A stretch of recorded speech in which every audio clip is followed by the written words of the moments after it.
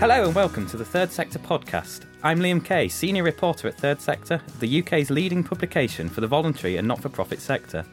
Every month we're delving a little deeper into some of the conversations being had in our community, learning more about exciting innovations and probing some of the issues we're facing.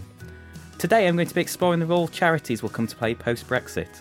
I want to understand how charities have been preparing for Brexit, or not as the case may be, how they'll be affected by ongoing negotiations, and what role they might be able to play in healing the country's divides after March 29th.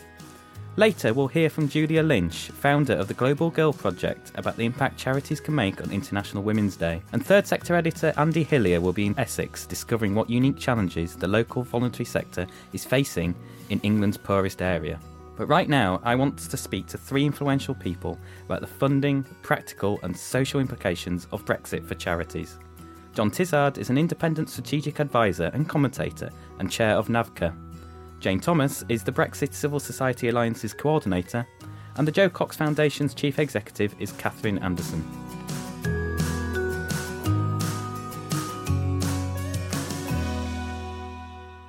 John, Catherine, Jane, thank you so much for joining me today. We'll start with, what do you think the biggest impact of Brexit will be on the charity sector? Any particular parts of the sector that you think will be hard hit? I think it's wrong to start from the question, what does it mean for charities in the sector?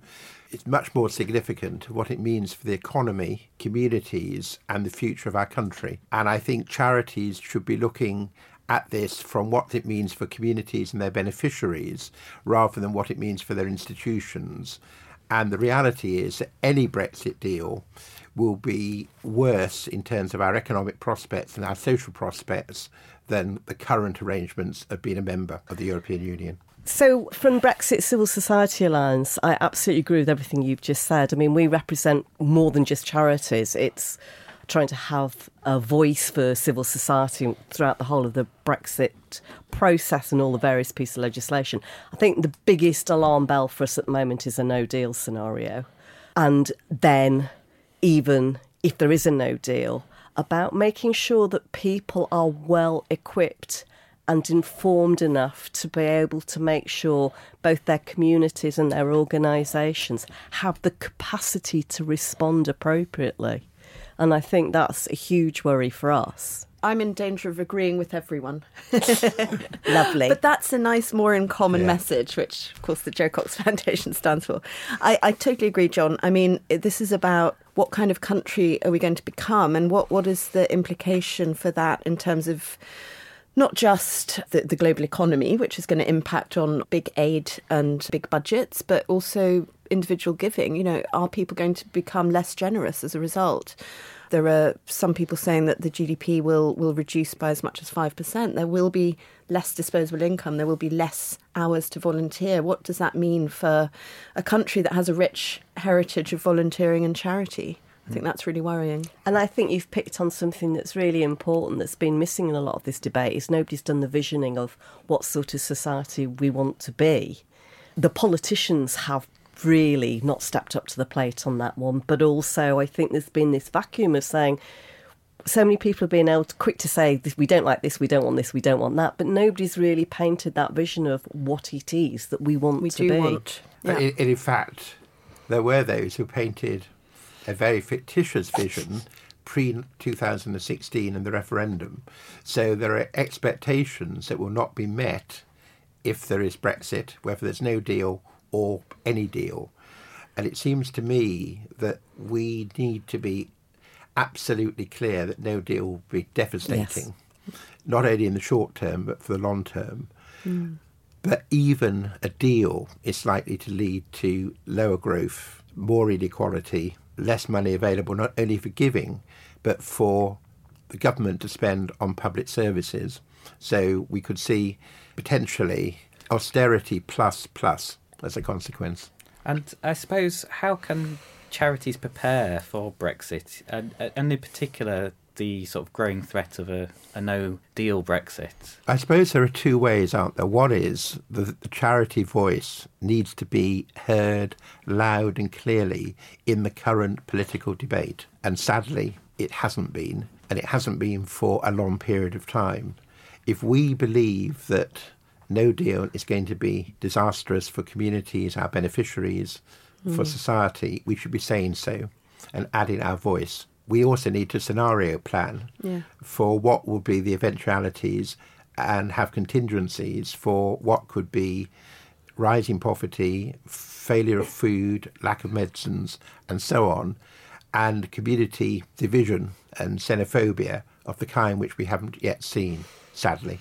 Yeah, there's the practical steps that a charity can take, and obviously different charities will be more dependent on EU legislation, and there will be the devil will be in the detail. But the question is, how does the charity sector communicate effectively with government when government itself is, a box of frogs at the moment? I mean, not only are the parties splitting up, the committees are losing power. All eyes are on Brexit. So paradoxically, the one thing that we need to protect ourselves from is the one thing that's consuming everyone. And I don't really know, when so many charities have such different needs, how can we be a unified voice? I think the unified voice is really important. One of the things that we've done very early on is make sure that we reach out into Northern Ireland, Scotland and Wales. And it's the geographical sort of unity isn't there. And I think that has been a real missing bit as well of this whole Brexit stuff, is that it's been very London focused, but it's often seen through an English prism.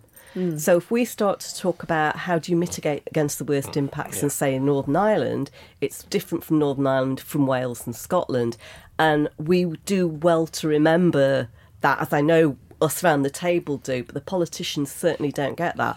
So from our point of view, sort of making sure that the voices that are heard are from the furthest parts away from London is really important.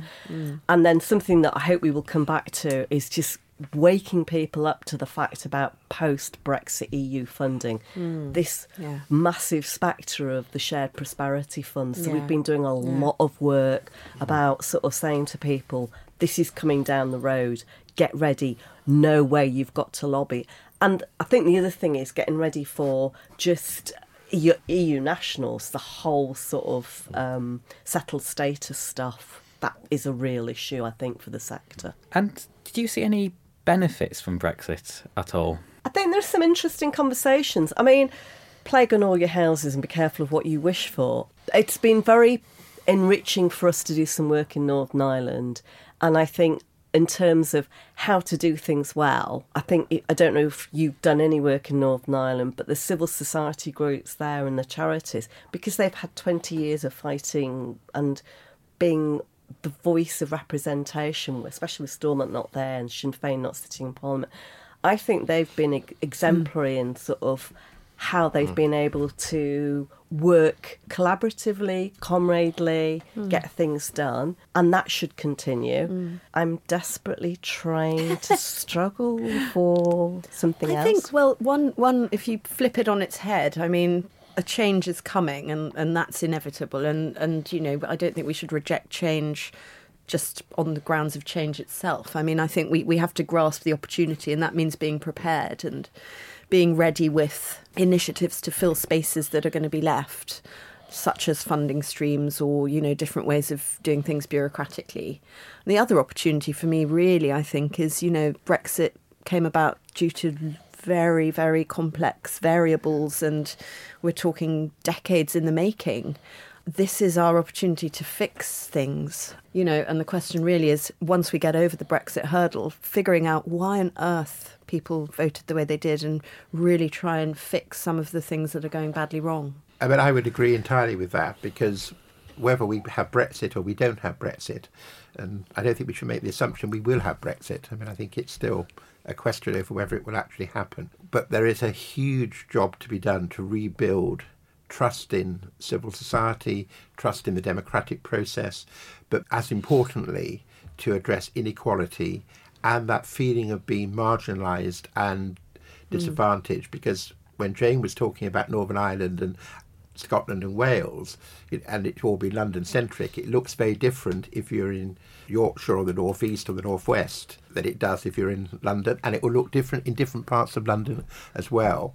So irrespective of what happens on March the 29th or whenever, we've got to, and I think this is where the charity sector and the civil society has a huge role to play, it's actually about rebuilding and not rebuilding the old, but actually building a new form of society and community and a more socially based economy as well. Amen to that. I mean, it's quite interesting, but we have done round tables in places that are sort of the most likely, and possibly places that voted leave, but are really got pockets of disadvantage and deprivation stuff. So we've been down to the first bits of Cornwall, we've been up into Cumbria, we're going over to Lincoln, and just hearing those conversations.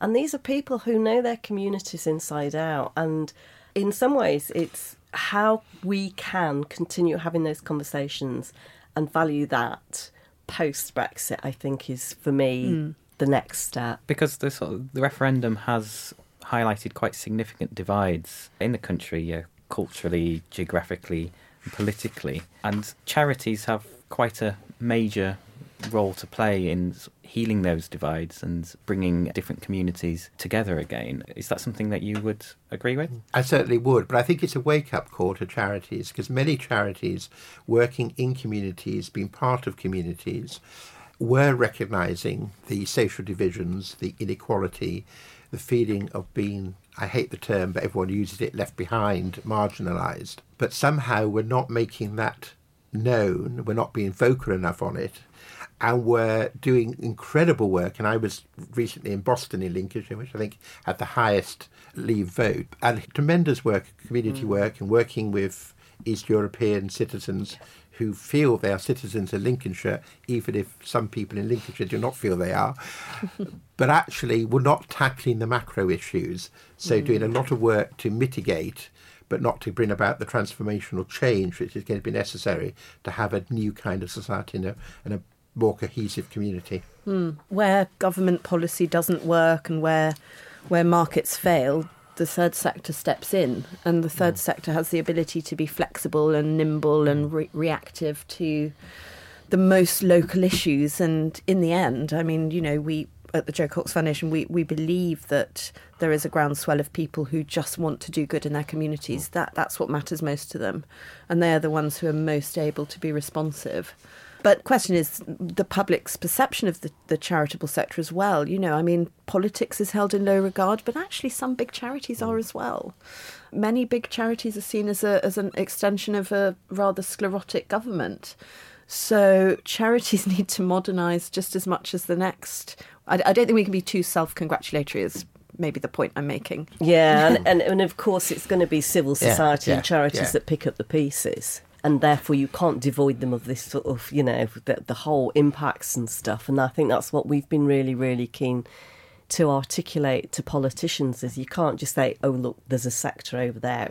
It's riven through everything you do. I mean, it's interesting as well, because every politician has a favourite charity in their own constituency, don't they?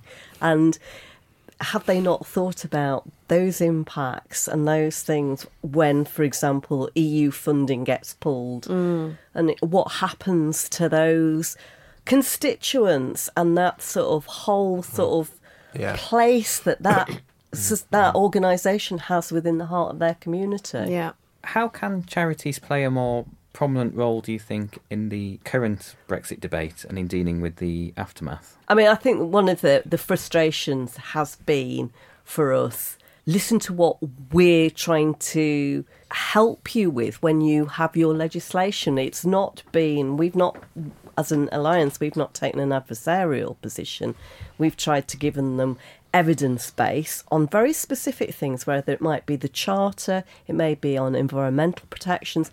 And actually, we've got a body of expertise in all sorts of organisations. And I just think, why would you not want to have them at the table when you're legislating? And I'm sure you must find that equally frustrating, both of you, from your own organisation's perspective, is we're trying to be helpful here.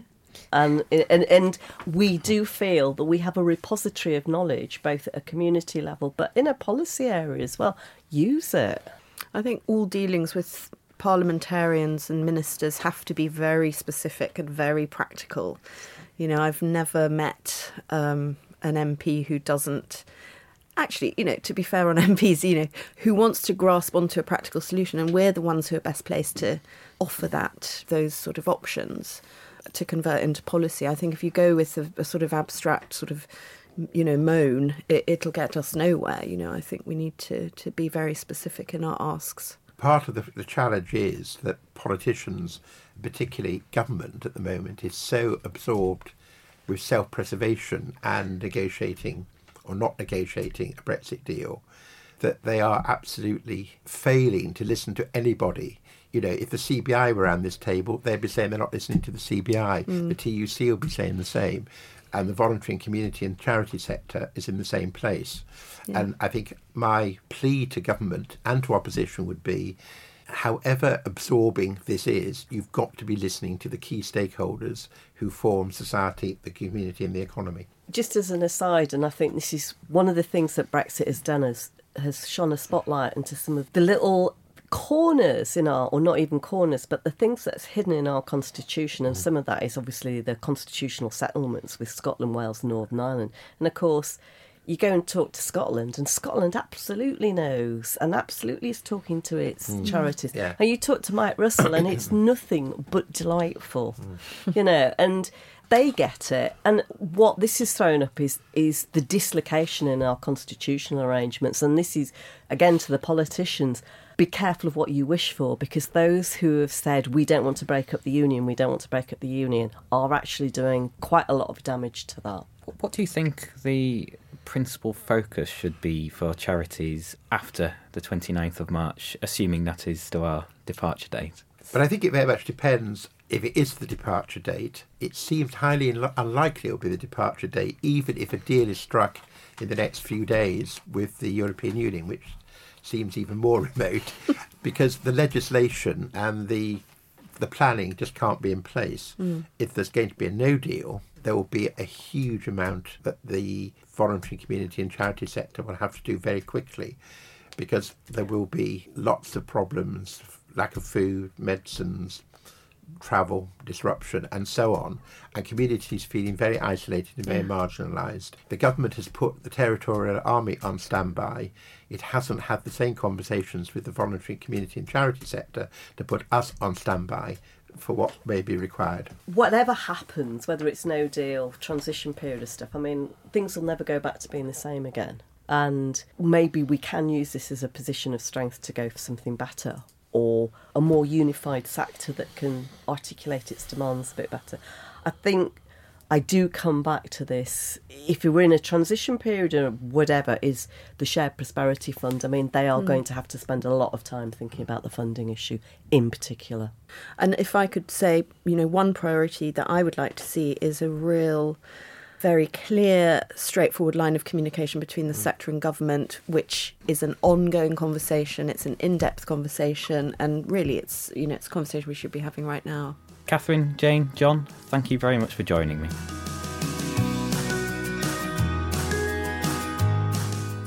Earlier this month, Third Sector editor Andy Hillier visited Tendring in Essex, home to one of the UK's most deprived wards, to find out about the challenges facing the local voluntary sector. I'm Kizzy Keast, and I'm the Centre Leader for Inter-University in Clacton. I'm Christopher Wetton. I'm CEO of Essex Carers Support. I'm Pauline Mann, and I work for Tendring Community Transport.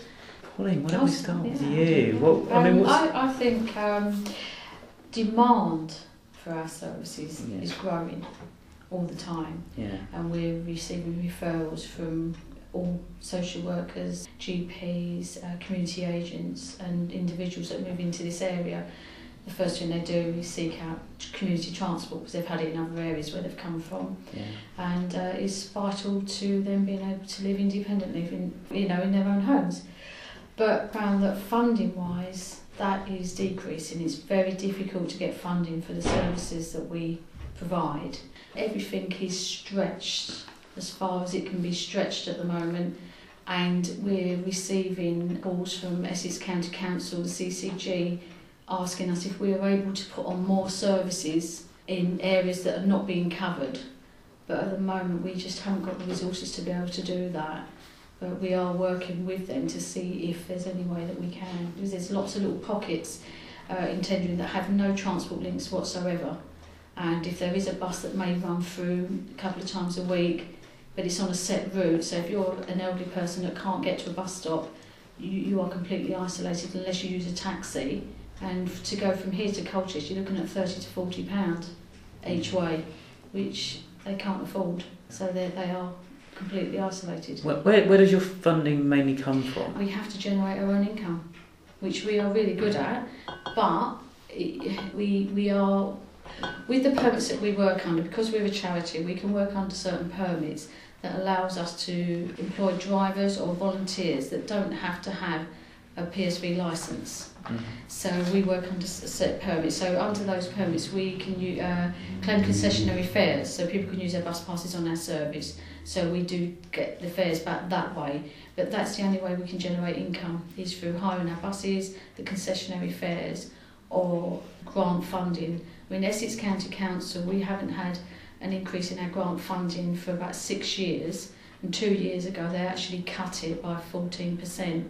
So we had to look at ways of keeping all of our services going and not impacting on our service users, but making cuts. So we had to actually get rid of a bus and get the fleet down to 11 buses, because obviously we saved money by getting rid of a bus, because they do cost a hell of a lot of money to keep on the road.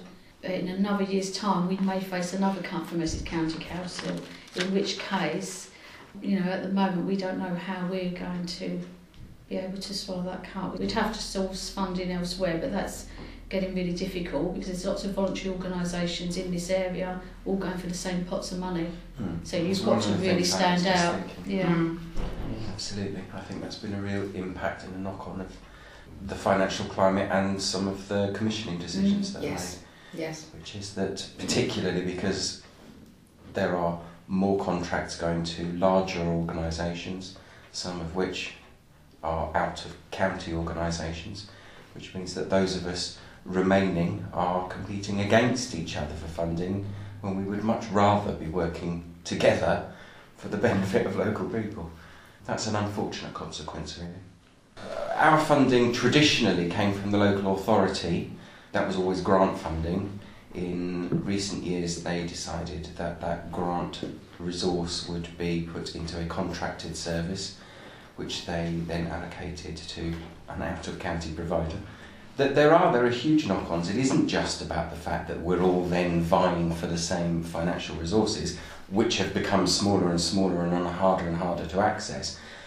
But beyond that, not just does it impact on the way that we work together, because there is that element of competition, but it has eroded that sense of a very local service, that local knowledge and the local expertise that once it's gone, you just can't replicate, you can't reinvent that. So that's a real shame, I think, and that's a real direct consequence of some of those decisions that have been made. And as you said, once the service is gone, it's very hard to get it back. You can't replace it, can you? Local knowledge, that experience is something that can't be replicated. Once it's gone, it's gone. And we've seen a reduction in those partner organisations who were part of this area. So over the last couple of years, organisations who had a base here in Tendring have reverted back to Colchester, where they've centralised. So far from being able to just cross the hallway and say to somebody here, here's a situation, here's an issue that we'd like to talk through, right, great, here's a solution, this is what we'll do, that's gone. Kizzy. Well, I've only been here 18 months, so I can't necessarily comment so much on change over time. But the stuff you guys are saying about things being more local is so true, because if it wasn't for the local connections that we've managed to build up here, I don't think our programmes would be as successful as they are. I mean, I'm not local. Into University is a national organisation, but coming in with staff who've grown up locally, building connections with other organisations who can support us is what has allowed us to flourish. If we didn't have the community transport that we use for all of our visits, I would really struggle to offer the opportunities to young people that I offer, because I can't pay the prices that other organisations ask for, and I also can't, I wouldn't get a phone call at 7 o'clock going, there's been an accident on the A12, are you sure you still want us today? That kind of, do you need us to come earlier, that local understanding is just so valuable to us. And yeah, I think we do feel the cuts to the bigger issue. I work with vulnerable young people. I often have to do referrals to social care and other organisations. Doesn't always lead me to the outcome that I would want. And recently I had a young person who we made a referral for, and they were signposted to some early help, but that was in Colchester. And that is not helpful to a young person I've got who has no decent access to transport, and so can't get to Colchester to access this other service. So then it kind of falls back on us to find out actually, what locally have we got that we could be signposting this young person who really needs some help to. That's what's really worrying, because what you can see is so much of it falling away that you're sitting thinking about how long do we have? It feels like a bit of a seesaw, really. How long is it before we actually have to wait for it to tip? And at that point, will there be enough of a community sector left to be able to respond to that? Or at that point, will we be saying, right, well, we've got no local organisations left. It's all down to the big guys. Where are they? They're not really interested because they're based in Birmingham. They don't really care about Holland-on-Sea or Jaywick. We will not let that happen. No, but that's the risk and the anxiety. It is the risk and it is the anxiety, and we see it as such. However, as the CVS, as CVS tendering, we will not let that happen. It's not what the board will allow. We will gather it up, we will take it on board, as we have done with all the organisations that you've said, who have come to us and said we can't continue. Finally, ahead of International Women's Day on Friday 8th of March, Rebecca Cooney met with Julia Lynch, founder of the Global Girl Project, to discuss the way charities can mark the day. Julia, thank you very much for joining me. Can you tell me a little bit about what Global Girl Project does? Global Girl Project is an international exchange program. So we're a leadership training that's for girls from developing countries. We're really about mobilizing and empowering young women from all over the world, specifically within the developing world, to become leaders and role models in their own country through the use of community development. And is your charity doing anything to mark International Women's Day? Of course. Besides me being here right now. Obviously for us, it's really about being able to get as much support as possible, usually financially at this point. So for our program, part of what we do is we bring together girls from different countries within the developing world, and they come to Nepal for a 5-week leadership training. So it's the first time that they've ever seen a plane, been on a plane, and they travel to Kathmandu, Nepal, and they spend 5 weeks there going through a whole leadership curriculum. And the idea is that during that time, they select an issue they feel is important in their own community, and we work with them to develop their very own community project. They are a part of the third sector as well in their own right. So they develop their own projects, and when they go home, they implement their projects. So they address many issues of their choosing. Obviously, gender inequality or gender equality is one of the issues that often the girls choose. Part of what they get at the end of that is a stipend that goes towards their education, because in most of the countries that we partner with, the girls or their parents have to pay for them to go to school. And so we are raising money this International Women's Week to help fund the educational stipends for the girls. So, because we're a super small charity, so every single dollar, pound, yen, rupee, whatever it is, counts. And so we're doing a little campaign for the week where people can go onto our website and donate. It's $40 on average per month for a girl to be able to go to school. Obviously, some countries are more, some countries are less. And what that means is that the girls' parents don't have to worry about it. Sometimes girls get married off in a country like Sierra Leone so that their parents can have the school fees paid for by the husband. But of course, often what happens is that the girls will then get pregnant and drop out of school anyways, right? So really having that educational fees covered for a period of time is a huge benefit in different ways. So that's kind of our campaign for the week. So International Women's Day itself, what impact does it have? As someone working in the women's sector, do you think that it really does anything to actively help? Or is it more about recognition and awareness raising? Well, I think recognition and awareness raising helps, right? So for a small charity like us, it is really about that awareness. I feel like we have a really special story, and obviously a lot of charities do, but what we're doing is something quite different than what's being done, and we really need that opportunity for our story to be heard. And it's not easy as a small charity to be able to find people to tell your story. So having a day kind of gives you an opportunity to do that. Yeah, it's, obviously a day isn't going to be, it's not going to solve everything, but it at least takes everybody's attention, even if it's for that 24 hours, and says, okay, we need to do something about International Women's Week. What can we do? Yeah. And look around. And so, perfect examples. Last year, we really didn't have too much on the table for that week. And this year, we have obviously meeting with you. We've been chosen as a recipient charity for a women's conference. And I'm going to be speaking on a panel at somewhere I can disclose later. And so really it's huge for us. It's ginormous for us. So I really do think it does have an impact in that sort of way. And I think it's about bringing people together for a common interest, a common concern. And I really feel just even energetically what happens when a group of people around the world, obviously this is international, it's global, come together for a common purpose, a group of, groups of men and women coming together.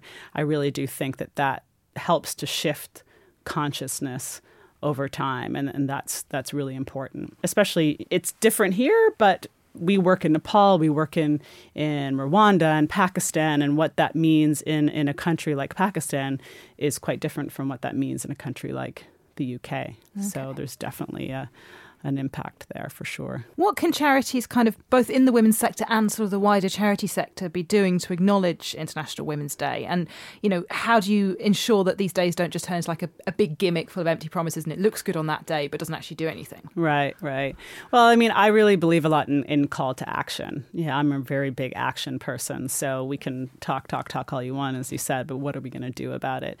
So I think that it's important. Charities often, we're so busy just trying to sort of stay above water and make a difference. So I think that can be a challenge in its own right to do something separate, but I think charities often do anyways. I think it's really sort of the bigger businesses that have a responsibility to spend that week at least running. You can run different events that men and women are putting on together. You can have panel discussions. You can choose a charity for the week that you're going to have somebody do a fundraiser for. You can do a day of employees donating a portion of their salary. You can do a million different things throughout the week. But I really think at the end of the week is almost like a call to action of what are we now going to do with what we've learned or what we've discussed or what we understand, and put steps forward for the rest of the year so that we're not just, as you said, sort of spending a week and then forgetting all about it.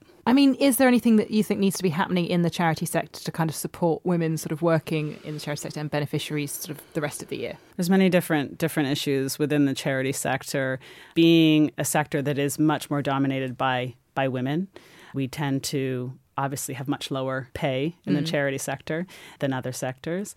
I've been a social worker my whole life, and so definitely experienced that my whole life and the challenges of that. So I really think that in terms of policies, that's really important to look at, the equal pay. Yeah. We don't have anywhere near to equal pay in the UK, right? So what about the rest of the world? That's really sort of, I think, one of the biggest things that we need to look at is the policies around equal pay, equal hiring, things like maternity leave, things like flexible working, all those sorts of things that really help to change women's abilities to be equal partners in society, and certainly within the charitable sector where we are much more prominent, then it's even more important, I think. Obviously, always making sure that you're looking at, within all the work you do, how much work you're actually doing around young women, around women, and the issues that really affect us is very, very important.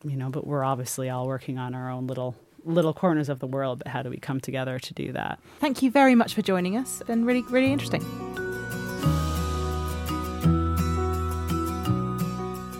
We'll be back with another episode next month, so make sure you subscribe to this, the Third Sector podcast, on your favourite podcast app to be the first to know about it.